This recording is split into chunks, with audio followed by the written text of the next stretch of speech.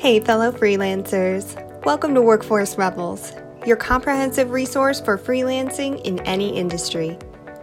In our Freelance 101 series, we're going to be giving you the basics to starting your freelance career. In this week's episode, we'll be talking about creating ads for your business. For a readable version of today's episode, check out our blog at www.arh-creative.com. To learn more about what it takes to be a freelancer, check out the Workforce Rebels book. In this step-by-step guide to establishing your freelance career, you'll get clear answers to all of your biggest questions, review tangible examples of what you'll need, and access the latest resources to maximize your workday. Plus, get down-to-earth advice from an actual successful freelancer with over a decade of experience in their field. Find your copy on Amazon.com/books.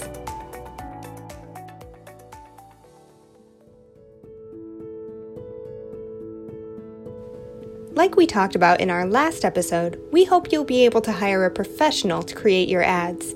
Not only will this help ensure that the marketing is solid, but it'll take time off your hands so that you can focus on business growth. But let's face it, not everyone can afford to pay a professional copywriter. At least not every time.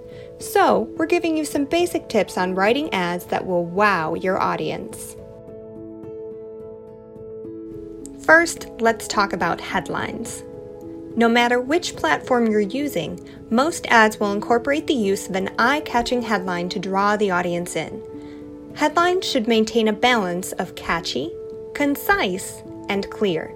Basically, a reader should like how it sounds and know what it's talking about without having to read a full sentence.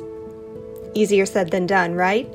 Pros do this every day, but you can still get there. It will just take some practice. Let's use an ad for coffee as an example. Drink in your morning. This is a decent headline. It's clear it's talking about something that a person might drink every morning, which is likely coffee or tea. It's concise and catchy. More importantly, it gives the reader an idea of the experience they might have while using the product. This brings us to our next point, blurbs. The blurb section of an ad is where you can elaborate on the headline concept. When you're selling a product or service, you're actually trying to sell an experience. Remember, this is all about the audience. They're not going to care if your coffee is plucked from the peak of a mountain if they can't see how it applies to them. They want to know how the product will benefit them, how it will change their life. Sometimes you can do this by introducing a problem. Example, tired of flat, bitter coffee? Try our robust, high-quality blend.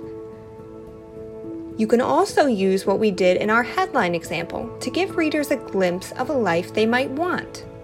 Give them a chance to imagine savoring their morning with every delightful sip of your coffee.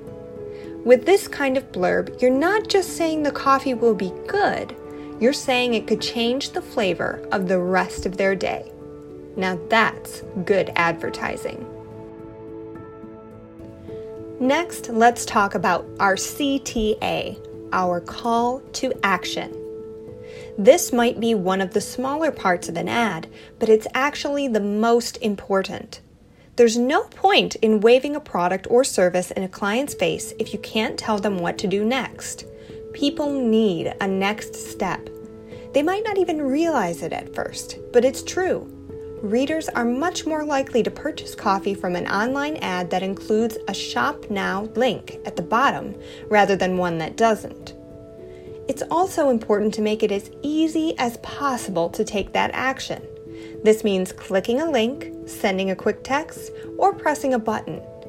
Once you get into things like calling a number or going into a location, worse yet, mailing something in, have you seen the state of the Postal Service lately? You've already lost a good portion of your audience. So, in short, step 1, get their attention with a good headline. Step 2, tell them what they need with a blurb.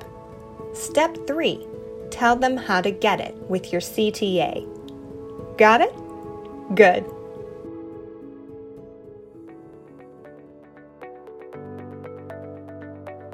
If you want to hear more content like this, please be sure to like and follow this podcast. And feel free to leave questions and suggestions on our website at www.arh-creative.com. That's it for now. Until next time, keep working toward your freelance goals.